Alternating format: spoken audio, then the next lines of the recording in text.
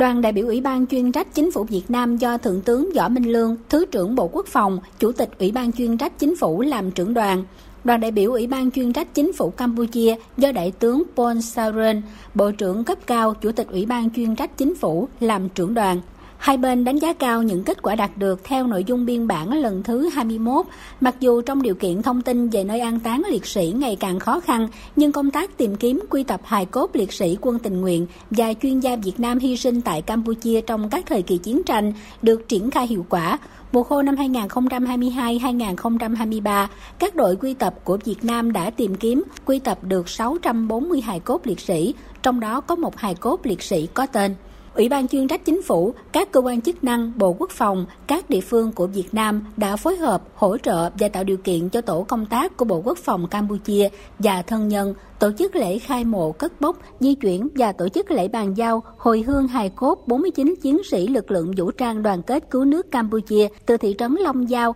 huyện Cẩm Mỹ, tỉnh Đồng Nai về Campuchia, đảm bảo trang trọng, chu đáo, chặt chẽ, đúng luật pháp và phong tục truyền thống của hai nước. Về phương hướng nội dung hợp tác mùa khô năm 2023-2024, hai bên thống nhất tiếp tục phối hợp chỉ đạo công tác tìm kiếm, quy tập hồi hương hài cốt liệt sĩ quân tình nguyện và chuyên gia Việt Nam hy sinh tại Campuchia trong các thời kỳ chiến tranh đến khi không còn thông tin về nơi an táng hài cốt liệt sĩ. Phía Việt Nam tiếp tục duy trì 11 đội quy tập làm nhiệm vụ trên địa bàn các tỉnh, thành phố của Vương quốc Campuchia, đồng thời đẩy mạnh tuyên truyền, vận động nhân dân hai nước cung cấp thông tin về liệt sĩ, mộ liệt sĩ quân tình nguyện và chuyên gia Việt Nam hy sinh tại Campuchia trong các thời kỳ chiến tranh. Trung tướng Võ Minh Lương, Thứ trưởng Bộ Quốc phòng, Chủ tịch Ủy ban chuyên trách Chính phủ Việt Nam cho biết. Chúng tôi sẽ tích cực chỉ đạo các đơn vị tham gia chiến đấu trên chiến trường Campuchia qua các thời kỳ chiến tranh, tiếp tục rà soát, cung cấp danh sách, sơ đồ mộ chí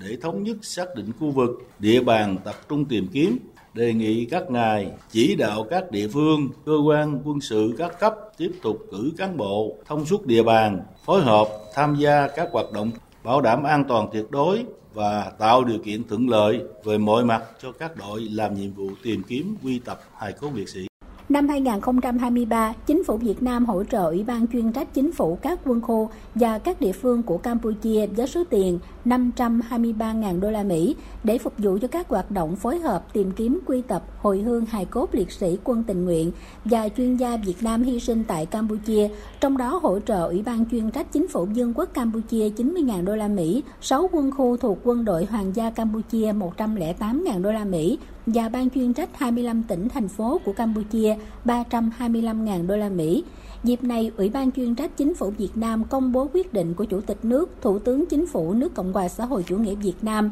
Bộ trưởng Bộ Quốc phòng Việt Nam cho 471 tập thể cá nhân thuộc Vương quốc Campuchia đã có nhiều đóng góp tích cực trong phối hợp tìm kiếm quy tập hồi hương hài cốt liệt sĩ quân tình nguyện và chuyên gia Việt Nam từ năm 2013 đến năm 2020.